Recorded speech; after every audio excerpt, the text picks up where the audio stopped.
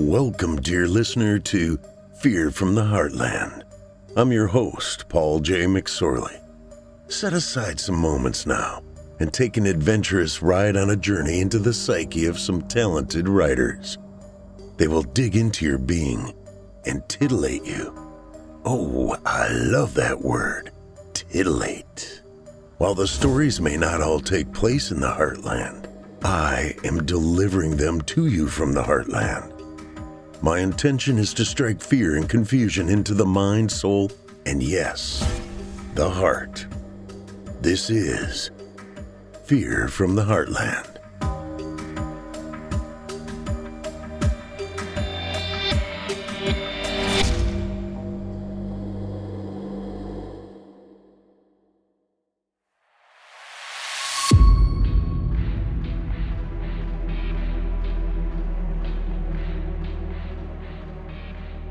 Hello, Heartlanders, and welcome to Season 5, Episode 16 of Fear from the Heartland.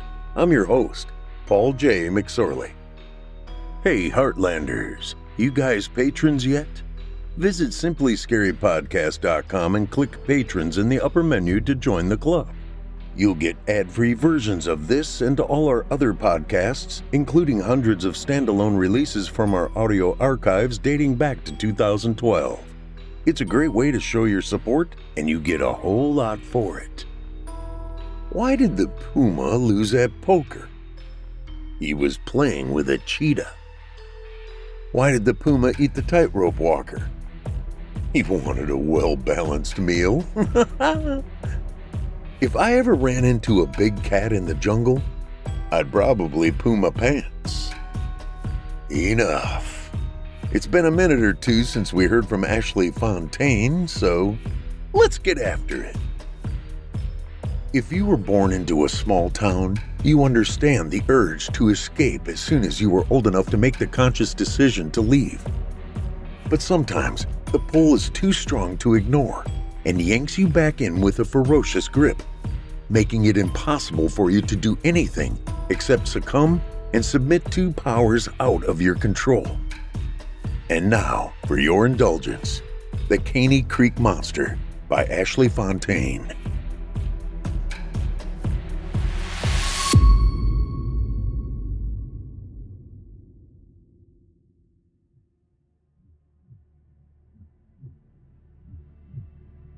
Intro. Tales of unexplainable creatures lurking in the shadows have been passed along from one generation to the next for centuries throughout the globe. In the Pacific Northwest, Bigfoot, or Sasquatch, is a large, hairy monster with human-like features inhabiting the forests, occasionally spotted by a hunter or terrified hiker. The Himalayan mountain range in Asia boasts a yeti, also known as the abominable snowman, an ape-like humanoid with sharp teeth and bipedal. Australian folklore speaks of the yowie, yet another ape-like creature living in the outback. The Fouke monster, sometimes called the Boggy Creek monster or swamp stalker, is described by locals in Arkansas as a tall creature with long dark hair, only 3 toes, and a horrendous odor. Locatia County, Mississippi, has its own local legend, the Caney Creek monster. Rather than a 2-legged humanoid, the 4-legged creature with large fangs, deadly claws, and a blood-curdling scream roams the delta, searching for prey, which occasionally is human. Seth stares out the small window into the dark night, unable to sleep. Again. Ever since returning home, his sleep patterns are a jumbled mess. Growing up on a farm turned him into a morning person, and he went to bed early, never experiencing trouble sleeping. He kept the same pattern in college, but now he's plagued with bouts of insomnia at night and fighting the urge to sleep during daylight. He hates being back in Locatia County. No, he fears being trapped in the dank hellhole forever, forced to live in a dull, repetitious existence plowing the ground, praying the insects or a drought or other natural disasters doesn't destroy all the hard work. Until the grave calls him for the next journey. He will not die in the heart of the Mississippi Delta country like his parents. No way. calloused hands and leathered skin from hours spent working outside in the scorching heat and bone-chilling winters holds zero interest for him. He wants the cool confines of a plush office, crunching numbers as a CPA, and that's what he'll do, no matter what happens. The roots of the inhabitants run deep and long, like the namesake mighty river. The entire region lives, breathes, and dies farming, mostly rice, but a few cotton and sugarcane fields remain. Newcomb Ranch is one of 3 cotton farms. Unlike the rest of the region, the county is profitable and relatively crime-free, yet the most boring place imaginable. Over the years, some adventurous souls slipped through the cracks and escaped, unwilling to live around the stubborn, old-fashioned etiquette and slower pace of an area stuck in time. Like Seth, they wanted fast-lane lifestyles only found in the bigger cities, but those escapees were few and far between. Most stayed because their roots tethered them to the fertile soil. Some feared being ostracized from their family or destroying the hearts of those who loved them by leaving. A few took the risk, just like he did, but paid a steep price for the decision. He deeply wounded the relationship with his parents and shattered the one with his high school sweetheart, Bethany Rhodes. One of his mother's favorite sayings tickles the corners of his mind. Once the first breath is drawn in the town, the bond is sealed. Forever. He will break that seal. Period. His gaze shifts to the walls. The home he grew up in was built in 1925 by his maternal great-grandfather and one of the handful of houses that survived the flood of 1927. The memories of helping his father update the plumbing and electrical work when he was a small boy, and his mother's ridiculous stories about duty, honor, family stability, and keeping the sacred land out of the hands of people intent on destroying it, makes his chest pound with grief. It has been nearly 6 months since his parents died, and his emotions are still as raw as the day he got the call. The disastrous visit to the local diner the day before the dual funeral pops into his mind. Anger rumbles throughout his body. Junction City, Mississippi is still full of strangely stoic, quiet men who ignore or simply put up with the gossipy women with mouths eagerly dropping the latest juicy stories. The topic of rabid discussion that day had been about the deaths of Dane and Cheryl Newcomb, and the grousing harpies knew damn well Sean and Seth were within hearing range. It took all his intestinal fortitude to contain himself from telling them what low-life, heartless creatures they were, yet somehow managed to hold his tongue, knowing a tirade would be a waste of time. The latest victims of the Caney Creek monster will keep them gabbing well into their graves. Their tongues might give out before their chubby bodies expire. After the funeral attended by almost the entire population of the county, which is less than 2,000, the Newcomb farmhouse filled with mourners and food. Enough victuals to take up every available nook and cranny in the kitchen and spill out into the barn. He chuckles in the darkness while recalling throwing out the casseroles and cakes brought by the gossipy women after everyone left. He refused to put one morsel into his mouth prepared by their hands. Rolling over to a more comfortable position, he releases a cleansing breath. The probate of his parents' estates ends next week. On the same day, oddly, Sean turns 18. He'll stay until his brother's graduation, but then put the house and farm up for sale, take the insurance money left to them, which is plenty to pay for a 4-year degree for Sean and his own, now that his scholarship is toast, and then whisk his naive brother away from a life of misery and the clutches of his new girlfriend. Ever since the day Seth returned home, he and Sean had been at each other's throats. Grief from the sudden tragic loss tore their lives apart, and haunting, disturbing dreams about what lurks in the forest near Caney Creek plague him every time his eyes close. The brotherly relationship took a turn for the worse after Sean broke up with Charlene and started dating a young woman who moved into town a few weeks after their parents' death. Natalie Runsford works at Jerry's Diner, is 21 like Seth, and the most beautiful woman he had ever set eyes on. But there is something eerie about her that rubs him the wrong way, overshadowing her beauty with a veil of darkness. Whenever she is nearby, it sets his nerves on edge, especially when catching a glimpse of her ogling Sean like she is starving, and he is a smorgasbord to gorge herself on until satiated. He fears the striking beauty will pick Sean's bones clean. His baby brother puts on a tough facade, all brash and full of bravado, but the truth is that he is heartbroken and vulnerable after becoming an orphan. No way will he let that happen. He promised his father the day Sean was born to take care of him, and he was a man of his word. Sean is his responsibility now, and no matter what it takes, he will break the bonds tethering them to Junction City or die trying. Despite the nervous energy thrumming throughout his veins in fear of experiencing yet another horrific dream, his eyelids grow heavy as the steady hum of the ceiling fan lures him to dreamland, and the scar on his neck warms from within. Goosebumps spread over Seth's entire body. His feet feel strange. Looking down, he discovers he's standing in wet mud, naked and outside in the darkest part of the night.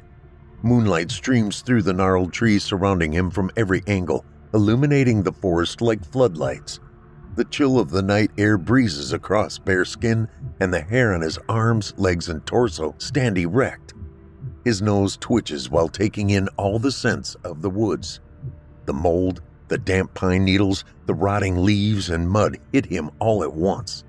He catches a whiff of something else, something he has never smelled before, yet seems to instinctively recognize. He winds seamlessly through the tangle of underbrush and vines, steps sure and steady. The moon's silvery rays light up the path, and he can see every detail, from the tiniest leaf to the farthest limb, as his feet glide with ease and footsteps silent. The scent is stronger now. His ears pick up the sounds of the forest, which makes no sense. These things are impossible for him to hear. A squirrel high above in the trees hunkered down in its nest for the night. Scurrying feet to his left he somehow knows is a small field mouse scuttling through the leaves on its way to a cool den. He detects heavy, raspy breathing up ahead from some creature. Type unknown, but obviously large, judging by the respirations. He moves deeper into the forest. A man's faint voice drifts across the air and he senses pain and fear. "Do as you wish, you foul, unholy creature!" Horror pounds inside his head. It's the voice of his father. Legs pumping in a flat-out run, feet barely touching the wet ground, he zigzags through the underbrush, anger igniting his muscles. The forest whizzes by in a blur as he charges through it. His father's words were forceful, but mixed with raw terror. Hearing them fills him with blinding rage.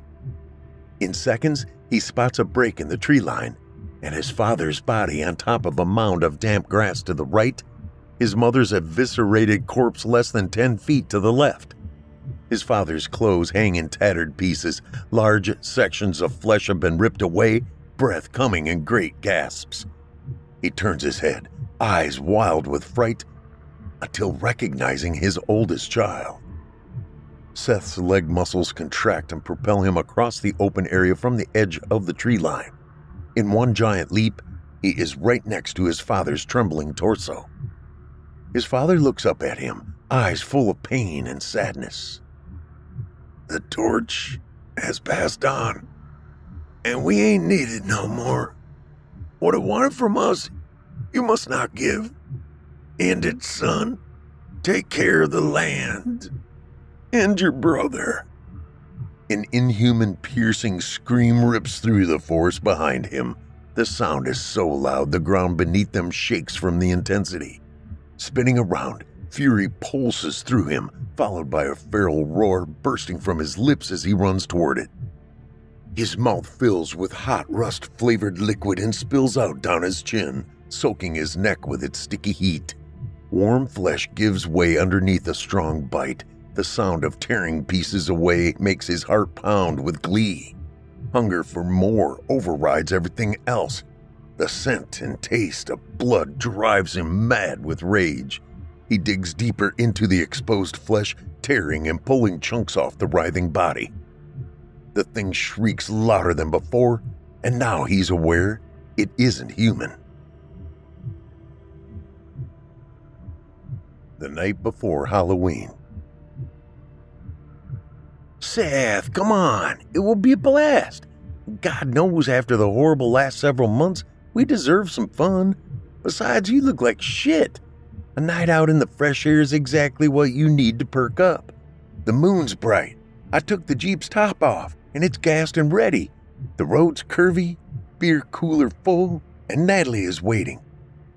Staring into his brother's vibrant blue eyes, gaze pleading with traces of worry, Seth takes a deep breath to strengthen his resolve to say no, yet hesitates. His brother hasn't wanted to spend time with him for months. So should he cave and go? Confusion tickles the back of his mind while contemplating a response. The Newcomb boys burst into the world as two alpha males. Their sibling relationship is tenuous at best, non-existent when both were in the throes of puberty at the same time. Their father had a dark sense of humor and liked to say they were two tomcats with their tails tied together, fighting over who had the biggest set of balls. In private, after a sibling spat, his father would seek him out, explaining Sean looked up to his older brother and feared he wouldn't live up to being a straight-A student, class president, homecoming king, and jock who lettered in 3 sports and received a full ride to college to play football, always ending the conversation by reminding him of the promise he made to take care of his little brother if anything ever happened to them. He honored the request, even though sometimes he hates the responsibility. But he is a man of his word. Sean's features are exactly like their mother's and his build the same. Lean, strong, yet never far away from wiry. And the combination makes him a natural with the ladies, yet poorly suited for athletics other than baseball due to inheriting her height of 5'8" rather than Seth's sizable 6'2" frame, courtesy of the paternal side of the family tree. When Seth left for college, Sean became Locatia County's reigning Newcomb hunk. The separation allowed their relationship to repair, but less than 2 years later, everything ripped apart after the death of their parents from a freak encounter with a bear while in the woods. Both sets of grandparents passed on when the brothers were little, leaving Seth with no choice except to drop out of college, return home, and petition the court to become Sean's guardian until he turned 18 and finished his senior year of high school.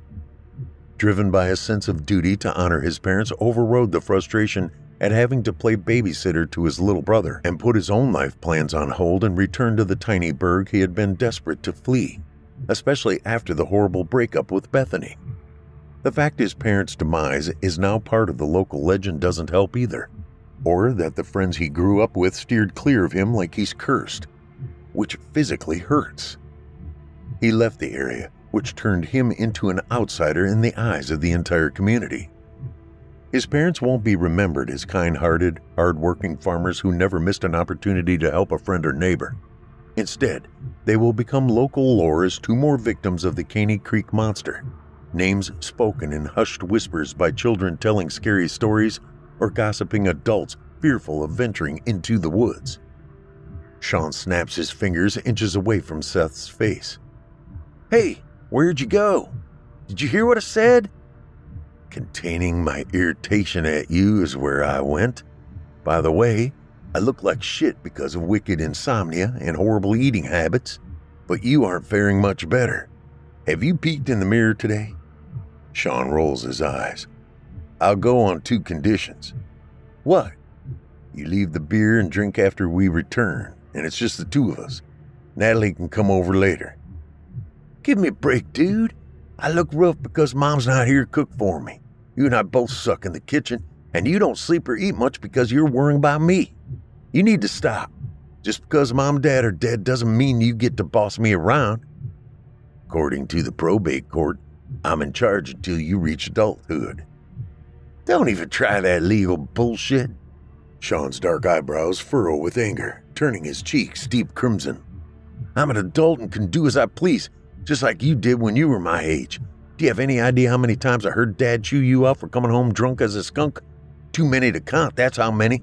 Besides, I'm a better driver than you. I've never wrecked a vehicle. Admit it, you don't want to go because you hate Natalie and you're like everyone else, afraid to get anywhere near the woods because of the big bad bear that killed Mom and Dad." Keeping his anger in check, Seth rises from the kitchen table, putting the dirty dishes into the sink. You're still a minor in the eyes of the law until next Friday. You know I totaled the Chevy because something ran out into the road and I dodged it. I'm not afraid of anything except being trapped in this dying town again, and I don't hate Natalie. Your face tells another story. Hate's literally beaming across it. I'm just not fond of her. She's trouble, bro. Women like her are predators on the hunt for prey with money and the libido of a tomcat. Think about it. People don't move to Junction City. They flee. Weeks after Mom and Dad passed on, she moves here and strikes up a relationship with you. Trust my instincts on this, little brother.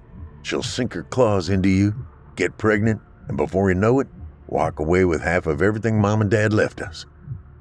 You're jealous because Natalie took a shine to me and not you. She's the hottest thing this town's ever seen, and it's driving you crazy she only has eyes for me. Seth's temper flares. There is some truth in Sean's statement. Yes, the first time he saw Natalie working at the diner, the attraction was immediate.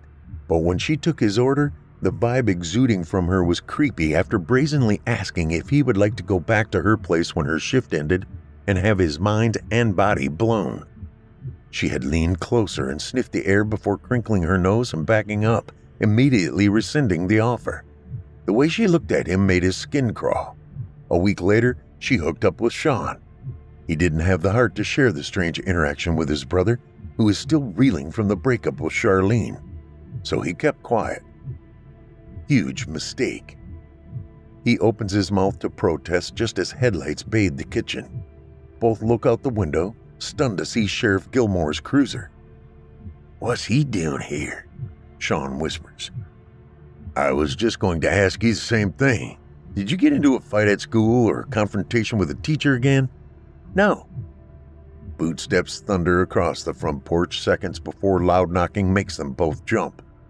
Seth makes his way to the door, Sean right on his heels, takes a deep breath and opens it. Evening, Sheriff. Evening, boys. Sorta show up here unannounced. I tried calling but got no answer. House phone's still out after last night's storm. Cell reception is always iffy since the towers are in the adjoining county. Chill bumps sprout across his skin. A home visit from law enforcement is never a good thing. I figured as much, and, the topic of new cell towers is a sore subject in this area, though I don't understand why. Anyway, what I needed to talk to you about required a personal visit, and there's another important matter to discuss. Seth opens the door and the lanky man removes his hat and steps inside, nodding toward the couch in the living room. You both should take a seat. Nerves on edge, they comply and anxiously perch on opposite ends of the couch. I know it's taken quite some time to get the final results, but determining the correct answer required 2 tests, which added more time.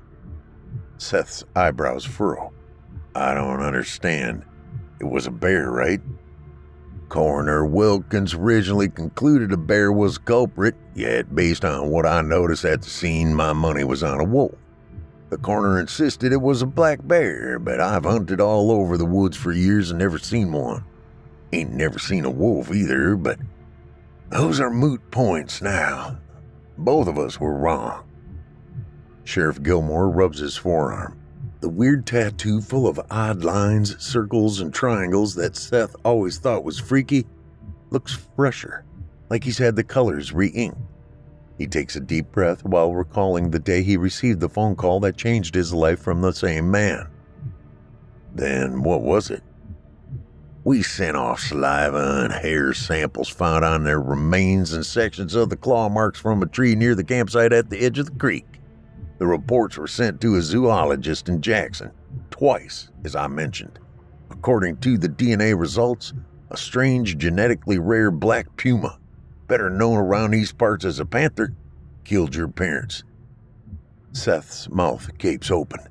When word gets out, which it will in this small town, it will be more fodder for generations to talk about the Caney Creek monster, which isn't a monster after all. He's stunned that it was a panther, yet it brings up bad memories. Are you serious? We learned in school they've been extinct in these parts since the early 1800s.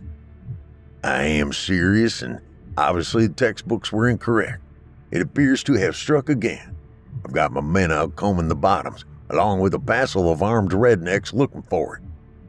Seth and Sean exchange confused glances. Seth clears his throat. "Why do you think it struck again?" "Charlene Matthews is missing. There are claw marks and tracks on and near her vehicle identical to the ones I saw before at the scene where your parents died." Sean's face blanches to the point where he's almost translucent. "Oh my God, what happened?" "Well, Charlene didn't come home. Her father started calling her cell, but she didn't answer. So he went out looking for her and found her empty car in the back lot of the high school. Charlene's phone, purse, and gym bag were inside, and blood in the driver's seat and on the ground. That's when he called us. Raymond Pryor brought his hounds, and they picked up on her scent, but then lost it. Found blood on the trail and more large paw prints leading down toward the creek, and then nothing.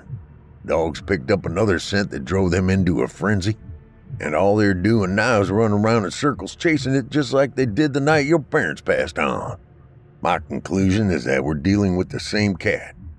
Sean, I know you and Charlene dated for a while, and thought you two would like to join the search party and be involved with hunting down the creature that killed your parents. I hope once we destroy it, the legend of the Caney Creek Monster will die with it too." Seth's head spins. His skin feels clammy, like when a child with a fever. The brand on his neck throbs in time with his rapid heartbeat. Sean rises from the couch and races to the gun cabinet. "Of course we will. Fair warning, boys, this is just an exercise in searching, not rescuing. The amount of blood is fresh and substantial. Charlene couldn't survive after losing that much. No one could. Get locked and loaded and follow me. We've got a big cat to slay, which will finally debunk centuries of monster lore." While Sean's back is turned, Sheriff Gilmore nods toward the front door. Rising to his feet, ignoring the flutters of worry inside his mind while Sean loads the guns, Seth follows the lawman outside. "What's really going on?" "I think Sean's too young to handle it, but you need to know. Rest assured, no one has seen the report except me, and I'm only telling you the truth. Gotta make sure nobody knows so rumors won't start spreading like a stinky fart on a windy day. Secret keeping ain't in the genetic makeup of most everyone in this county." "No shit." Seth chuckles bitterly. What does a strange, genetically rare black puma really mean? Flashes of worry, unbelief, and fear dance behind the man's eyes for a split second before regaining his composure. "I'm sticking with human error on the zoologist's end, no matter who asks, and will believe, till the day I pass on, he read the results incorrectly or mixed our samples up with another. He said what we sent, both times mind you, contained all the genetic markers of a female human and panther. He's wrong, period. It's a female puma, not some abnormally straight out of the bowels of Hades, and that's what we're gonna kill. A big cat. End of story." The undercooked chicken dinner rumbles and churns inside his stomach while watching the distraught sheriff return to his car. "Will you drive while I finish loading?" Sean steps out onto the front porch. "Keys are already in it." Seth is behind the wheel of the Jeep following Sheriff Gilmore down Main Street while Sean holds the loaded rifles. He passed 8 separate billboards touting the benefits of new cell towers built by Cohestra Industries and all the graffiti painted on them, full of red X's and circles with lines drawn through.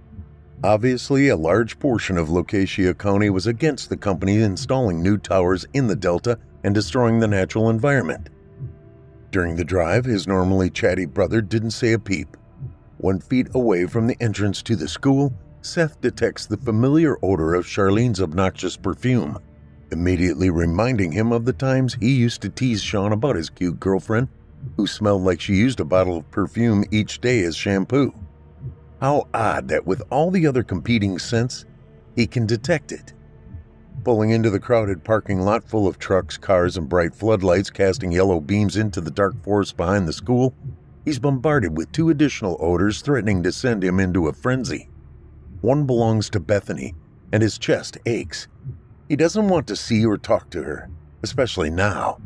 His gaze scans the lot, and sure enough, there she is, sitting on a tailgate with Charlene's parents, red hair tied into a ponytail, face flushed from tears. Shit. The other makes his entire body tingle, hair stand erect, heart thump, and unexplainable anger course through his veins. No, it's not possible. I'm just overtaxed from lack of sleep, constant worry, and horrible eating habits. That was not the same stench from the dream.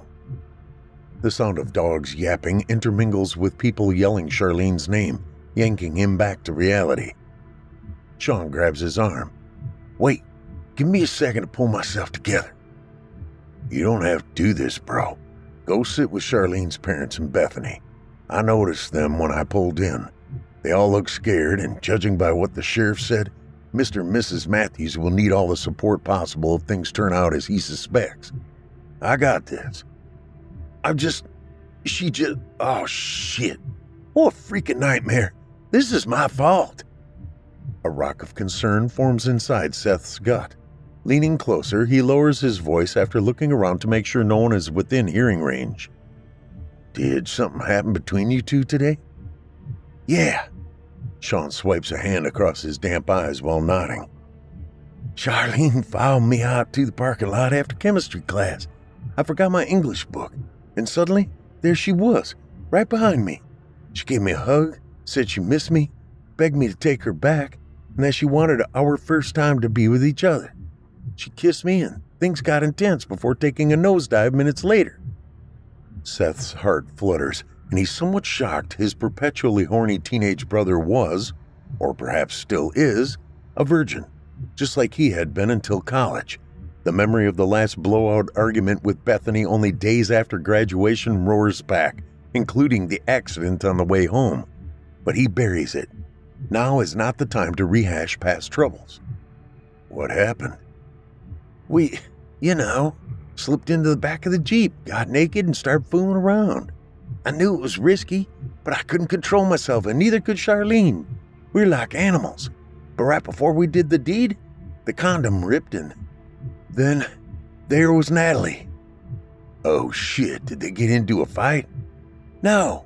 Natalie banged on the windshield to get her attention, but then stood there glaring at us both like she was willing fire to shoot from her eyes or something while we scrambled to get dressed. By the time we finished, she was gone. After class was over, I went by the diner, but they said she called in sick, so I drove over to the house she rents from Mr. Renfro. Her car was gone, so I blew her phone up, but she ghosted my calls and texts until right before dinner, sent a thumbs up and see you at 9 sharp. It's why I wanted you to go with me tonight in case things got heated when I ended our relationship. Act like a buffer. I know she's pissed off and hurt because we've done stuff, but never all the way. After the encounter with Charlene, I realized how much I still love her and decided to stop seeing Natalie. I just can't figure out how she knew. She was supposed to be at work. It's not like she goes to school with us or has friends here keeping tabs on me. Seth's anger rises. He knew Natalie was trouble, and part of the blame sits on his shoulders for not intervening sooner. He cocks his head, realizing the dog stopped barking, which is weird. It's called stalking, bro, and nothing you just shared points to Charlene's disappearance being your fault. Wrong. I went back inside the building and left her outside by herself. She wanted to touch up her makeup and pull herself together, and like a fool, I left her alone because Natalie was gone. When school let out, I didn't notice anything wrong. I mean, Charlene's car was here, but there certainly wasn't blood on it like the sheriff mentioned. I left her alone, and look what happened. Seth glances up and notices Sheriff Gilmore walking toward them, but stops after being flagged down by a deputy emerging from the woods. You need to tell him, bro. Why? He already told us what got Charlene and Mom and Dad was a panther, so why should I put myself in such an awkward position? I'm still reeling from 2 deaths and now potentially another, so the last thing I want is people I've known my whole life looking at me like I'm tainted or some type of monster. You hate it here and want out, but this is my home. I don't want to leave, so the answer's no. I'm not saying a peep and ruining what's left of my life. Someone else may have seen you and Charlene together, which means you were possibly the last person she interacted with before disappearing. What if the person tells the authorities? What if Charlene's still alive? She may tell them when questioned about what happened, and then the police will grill you for not mentioning it first. If she's dead and an autopsy performed, traces of your hair or skin may be found, and again, you'll be grilled. I think it's best to be upfront and share what you know. Fuck! My life is over no matter what I do. How am I supposed to go on without Mom, Dad, and the love of my life? My own brother hates me, so now I truly am all alone. Sean's head dips low as he fights back tears. You're my flesh and blood, and I love you, even though you're a pain in the ass sometimes. A wave of brotherly love sweeps over Seth. I'll never be alone because we'll tackle this problem and anything else we encounter together. That's a promise I will never break. Don't make promises you can't keep, dude. I lied before about where I was the night Mom and Dad died. Okay, so where were you? Seth's stomach clenches. He knows what's coming next, and on instinct, his fingers seek out the small brand on the nape of his neck, hidden by the hairline. I wasn't in Greenville picking up farm supplies. I went with them. Dad said he and Mom had some family rite of passage they wanted me to take part in before my senior year began, which I thought was weird, but then I remembered they did the same thing with you, so I figured it was just Dad's dark sense of humor luring me to agree to some bonding time. Anyway, I came back home and left Mom and Dad in the woods. I ate something that gave me a horrible stomachache, so Mom told me to go home, rest, and we'd try the next weekend. If I had sucked it up and stayed, I could have shot the beast before it got them. I'm sorry I lied to you. It's why we've been fighting so much. I've been smothered in guilt ever since, and was scared you'd hate me. I've already told you how I feel, and nothing you shared changed that. He glances over his shoulder and frowns. Sheriff Gilmore's talking with Mr. and Mrs. Matthews, and he looks upset. Something's wrong. A blood-curdling scream pierces the night. The dogs howl in response. No, not my baby! Not my baby girl! They both glance behind them in time to see Mrs. Matthews collapse into her husband's arms. Two deputies carry a black bag to a patrol unit. The men out searching for Charlene gather by their trucks, and several shut off their floodlights. Soon, they pack up and drive away. Oh my God. Sean looks like he's about to faint. Was that Charlene's body? Looks that way. Seth's shoulders sag. I'm so sorry, brother. I'm here for you. Both exit the vehicle. Sheriff Gilmore joins them at the back of the Jeep. The stress of the evening aged him well beyond his 60-plus years. He points toward the dark forest to the right. I sent the others home. They're all too upset to be tromping through the woods with loaded guns. We'll take this section. Gut instincts tell me that's where we'll find it. Charlene's dead, isn't she? Sean's voice cracks with grief. Yes, I'm sorry, son. Deputies Jenkins and Miller bagged up part of her remains. The cat literally tore her in half, leaving the upper portion of her torso by the creek where they discovered it. They haven't found the other half. The funeral will need to be closed casket for sure. God almighty. Seth's stomach twists into a knot. No wonder the dog stopped barking. This isn't happening. I can't deal. Mrs. Matthews needs me. Come by and pick me up at their house after you're done. Sean hands Seth the rifle, turns, and runs toward the front of the school. A streak of lightning splinters across the dark sky. 8 seconds later, it is followed by a loud crack of thunder. Sheriff Gilmore sighs and then nods toward the woods. He hands him a whistle.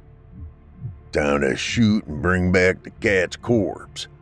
Hopefully its demise will give everyone some closure.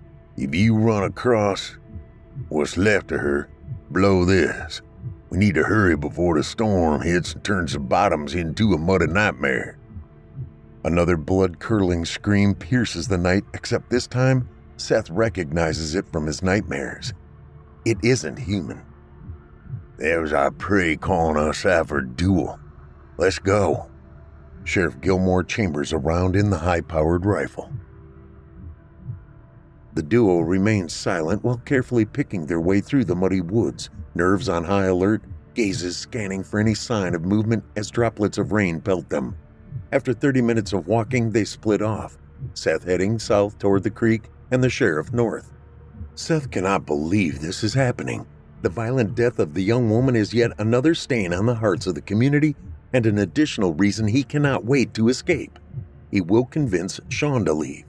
He isn't sure exactly how to go about that, but he will think of something once he has a chance to settle down and think. Maybe Sean will be more willing to leave since the people he loved are dead. The brand on his neck feels like it is on fire, just like the night it was seared into his flesh. The memory of that evening and the horrible nightmare centering on his mother around the campfire deep in the woods filters through his mind, making his chest tight. My son, my firstborn, you are a man now, and with adulthood come grave responsibilities. Her voice is quiet yet firm, southern lilt stronger than usual. Tonight you will understand your purpose upon meeting your spirit guide. All Native American tribes believed in totems. They are animal guardians that come to a person during a time of great stress or when near death, which are when the heart and soul are most open to the connection. When it happens, the person's true self emerges. Mine was a white panther, considered a supernatural deity from the underworld by most of the southeastern tribes, like the Choctaw. The underworld houses creatures constantly in battle for control of the upper world. When battles rage between the two worlds, the panther had the ability to control certain natural elements, including earthquakes, thunderstorms, and water. The panther was feared because it destroys enemies in violent ways using nature against its own creation. It was often associated with war, yet my totem was a protective guardian. To see one meant you would be blessed with courage, power, and valor. He chuckles at her crazy tale, but stops when she pulls something from the fire and walks toward him. The end glows reddish-orange as she closes the gap between them. As with everything, there is light and darkness. When your totem comes, the result is dependent upon your heart. If it is pure, the totem will help guide you down the path of light. But if your heart is dark, you will embrace the moon and the powers of the night, becoming a great warrior, feared by all, but guided by the forces of darkness that will eventually destroy you. She touches the skin on his neck with the burning red ember, and for a split second, his mind gridlocks, stunned by her actions and the intense pain. He casts a stunned glance over to his father, who sits rigid, staring into the fire. Tears stream down her face. Do not fear, my son. You have been chosen. Your heart has been judged and found to be pure, and the ability to skinwalk will be yours one day when the torch passes from me to you. You are blood of my blood, flesh of my flesh, and when the time comes and you choose to accept this path, your old life will pass away. The new one will begin, and you and your descendants will be blessed with this duty, just as I was. He's furious and screams, What duty, Mom? Skinwalk? You aren't making sense. She ignores his tirade. Your duty is to stand guard of this ancient place and keep it safe from outsiders. The journey will be rewarding in some ways, harsh in others. When your time comes, you must leave behind all you know and step forth into a new existence without fear or hesitation. And you must swear your allegiance and be willing to sacrifice your life to protect what we hold sacred, until the time comes for you to pass the duty to your children. If you die without descendants, the duty will pass along to Sean. Skinwalking cannot be explained with words. It must be seen. Before he has time to respond or even blink, his mother changes. In a split second, the person he knew morphs into a gigantic white panther. Raw power exudes from her, bathing his entire body with intense heat. She is bigger than the buffalo he remembers seeing as a child at the Memphis Zoo. There is no sound, No pain-filled yelps or shrieks of agony. Her clothes didn't rip to shreds and fall to the ground. They simply are gone. The change happened in the space of one full breath. The great beast stands less than 2 feet away, eyes unblinking and huge mouth slightly open, exposing long fangs and a pink tongue. With a gentle movement of her head, which is bigger than a buffalo's, she nudges him to stand. On trembling legs, he does and touches the face, drawn by an unexplainable connection. The interaction overtakes his mind with a blur of information, and then he faints. Upon waking the next morning, the events of the previous evening were never mentioned, but he did have the brand on his neck. He concluded none of it happened. The entire night had been a weird dream, and he must have moved too close to the fire when sleeping and burned himself. Recalling the encounter 3 years prior makes him shudder. He's only been back in this wretched county for less than a year, and craziness is threatening to overtake his mind, just like it nearly did before he moved away. He misses his college buddies, the challenging classes, the sweet girl named Sarah who he had just started to pursue, and of course football. The hatred for the area where he grew up grows exponentially with each minute. What is it about this place that's so odd, so hard to escape the tight grasp on his soul? Shaking the vivid, clearly insane memories away, he stops and takes a deep breath, saying a silent prayer for Mr. and Mrs. Matthews. Enduring the death of his parents is difficult, but he cannot begin to fathom losing a child, especially an only child, in such a horrific way. Charlene had been the center of her parents' world. One minute she's alive, and the next, ripped to shreds. He asks for God to comfort the Matthews and Sean. Charlene's tragic end will haunt all of them for the remainder of their lives. A weird electrical sensation slithers up his back. The strange jolt causes him to stop and look down, wondering if he stepped on some buried cable or wire.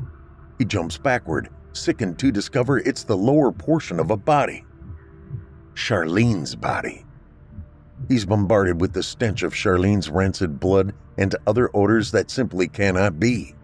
His head spins, filling his ears with an eerie whooshing sound. The clouds part. Moonlight bathes the small glen in silvery beams. The familiar sense of Natalie, Bethany, Sean, and the strange aroma from his nightmares overwhelms him. No way. Simultaneous noise from each side of his position makes his hair stand erect. Uncontrollable fury barrels throughout his body, followed by a deep throaty growl bursting from his burning throat. Heat and power thrums in his flesh, making it difficult to keep his grip on the rifle. "You forgot someone back at the school." Natalie's heavy southern drawl from his left makes the brand on his neck throb. He recognizes her scent, but it's also mixed with the one from his nightmares, which is impossible. "You're a horrible brother for leaving him unprotected, and a traitor to your kind for leaving the Delta unprotected. I smelled how pathetic you were the day we met. I almost threw up. You reeked of weakness. Unlike Sean, his personal scent is divine. Pure. He almost tainted his pureness today with that cheerleading whore, but I made sure that temptation is permanently gone. Sean's all mine now. After slaughtering your parents, the only thing standing between him and I protecting and ruling the Delta is you. He cannot shift until you're dead, just like you couldn't when your parents were still alive." Sean's body arcs in midair, collapsing into a heap less than 5 feet in front of him, right next to Charlene's remains. He whimpers, yet appears to be unconscious. Seth rushes toward him but halts when Natalie steps out from behind a cypress tree. She's naked, body and face covered in blood.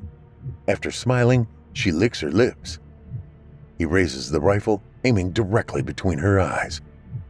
Bethany leaps from the right, landing in front of him, blocking Natalie. "Don't let her get into your head, my love." In stunned awe, his gaze bounces between both women. How in the world did Bethany clear over 40 feet? What the fuck is happening? Did Natalie just infer she killed his parents, or is he hallucinating? Why is Bethany here? And why does she look and smell so different. The nightmares replay inside his mind, and something inside him instinctively knows they were more than dreams. They were premonitions or glimpses of the past. He's frozen with disbelief and horror. Time slows to a crawl. "Get away from them, you bitch!" Natalie screams, face contorting into something unrecognizable as she drops into a crouch. He feels the heat radiating from her, and suddenly the body is gone, replaced by an enormous Black Panther. Instead of speaking, Seth hears the words inside his mind. "You had your chance, Bethany. Seth doesn't want you or to embrace his responsibilities.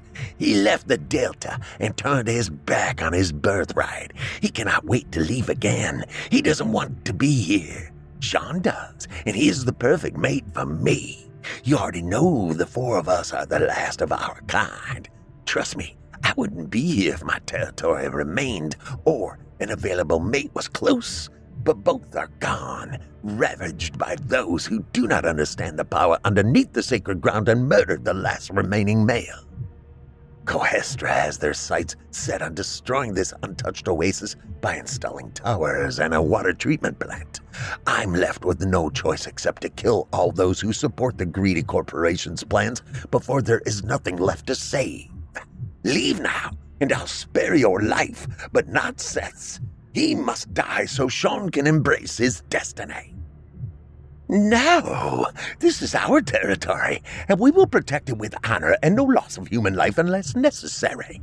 You don't belong here. This is our fight, not yours. Go back to the swamps of Louisiana, now!"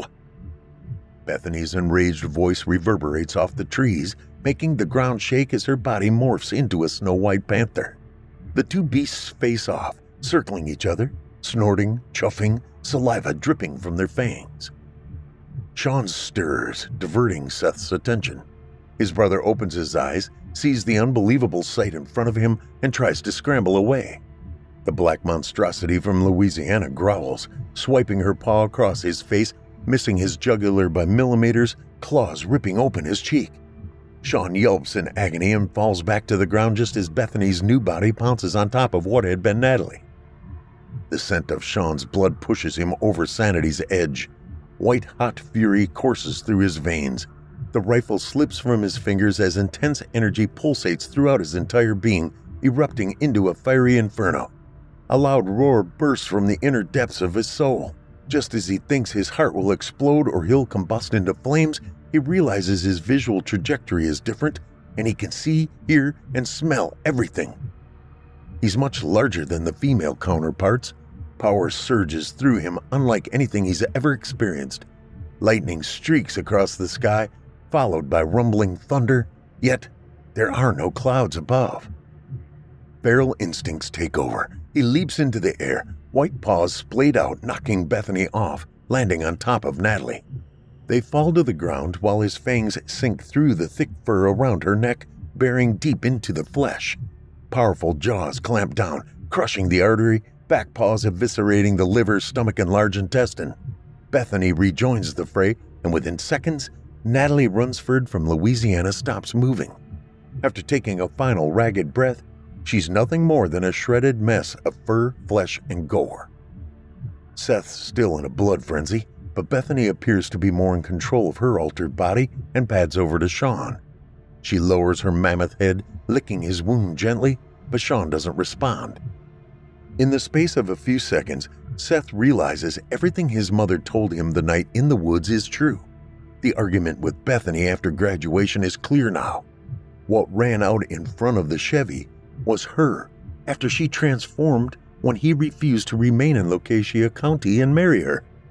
All the nightmares were premonitions of things to come and the dormant power in his veins. The urge to sleep during the day, nighttime insomnia, hunger for undercooked meat, ability to smell things he shouldn't be able to, finally makes sense.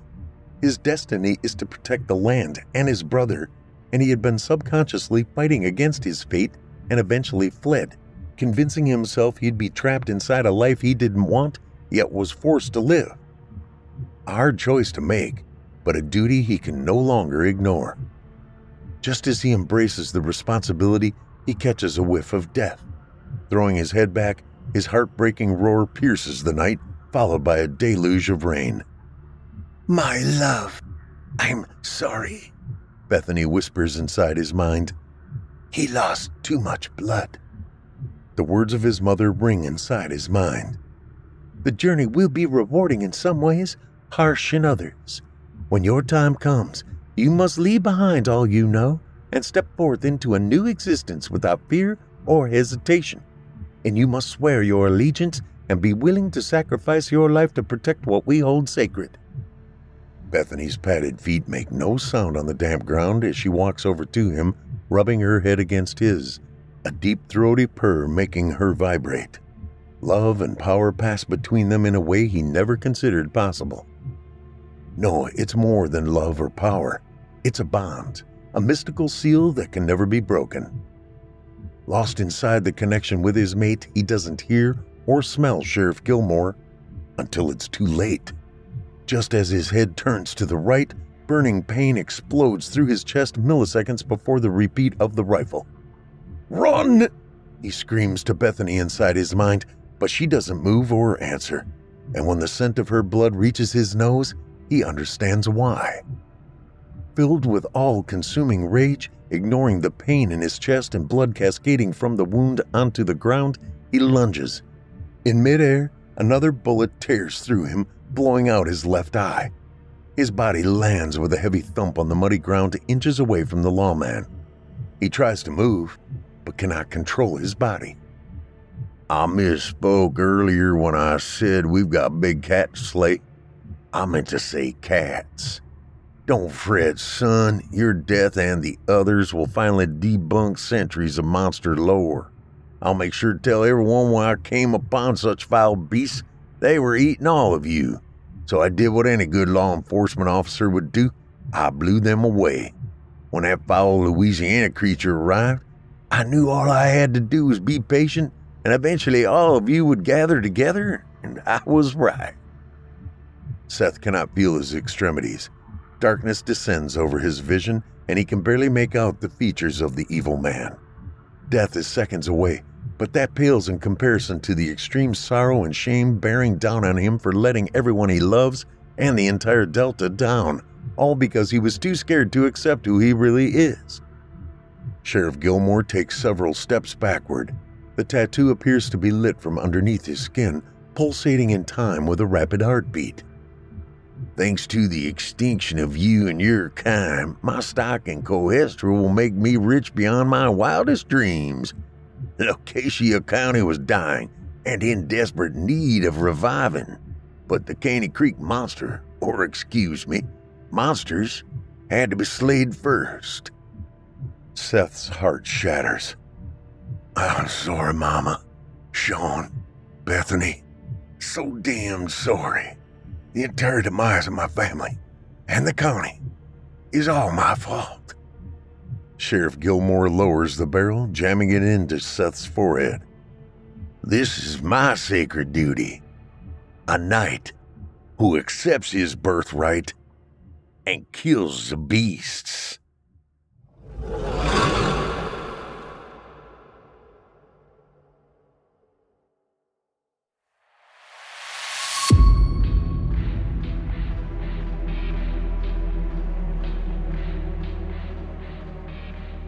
Hope you enjoyed tonight's story, The Caney Creek Monster by Ashley Fontaine. Ashley Fontaine is a major writing contributor to Fear from the Heartland. Ms. Fontaine is an international best-selling author and has penned over 23 works in numerous genres. Her works can be found on Audible.com as well, including the first 2 books of the Legion novella series, narrated by me. To find more of her excellent work, check out her website at ashleyfontaine.net. That's Ashley, A-S-H-L-E-Y, Fontaine, Fontaine.net. Or connect with Ashley on Facebook at ashley.fontaine.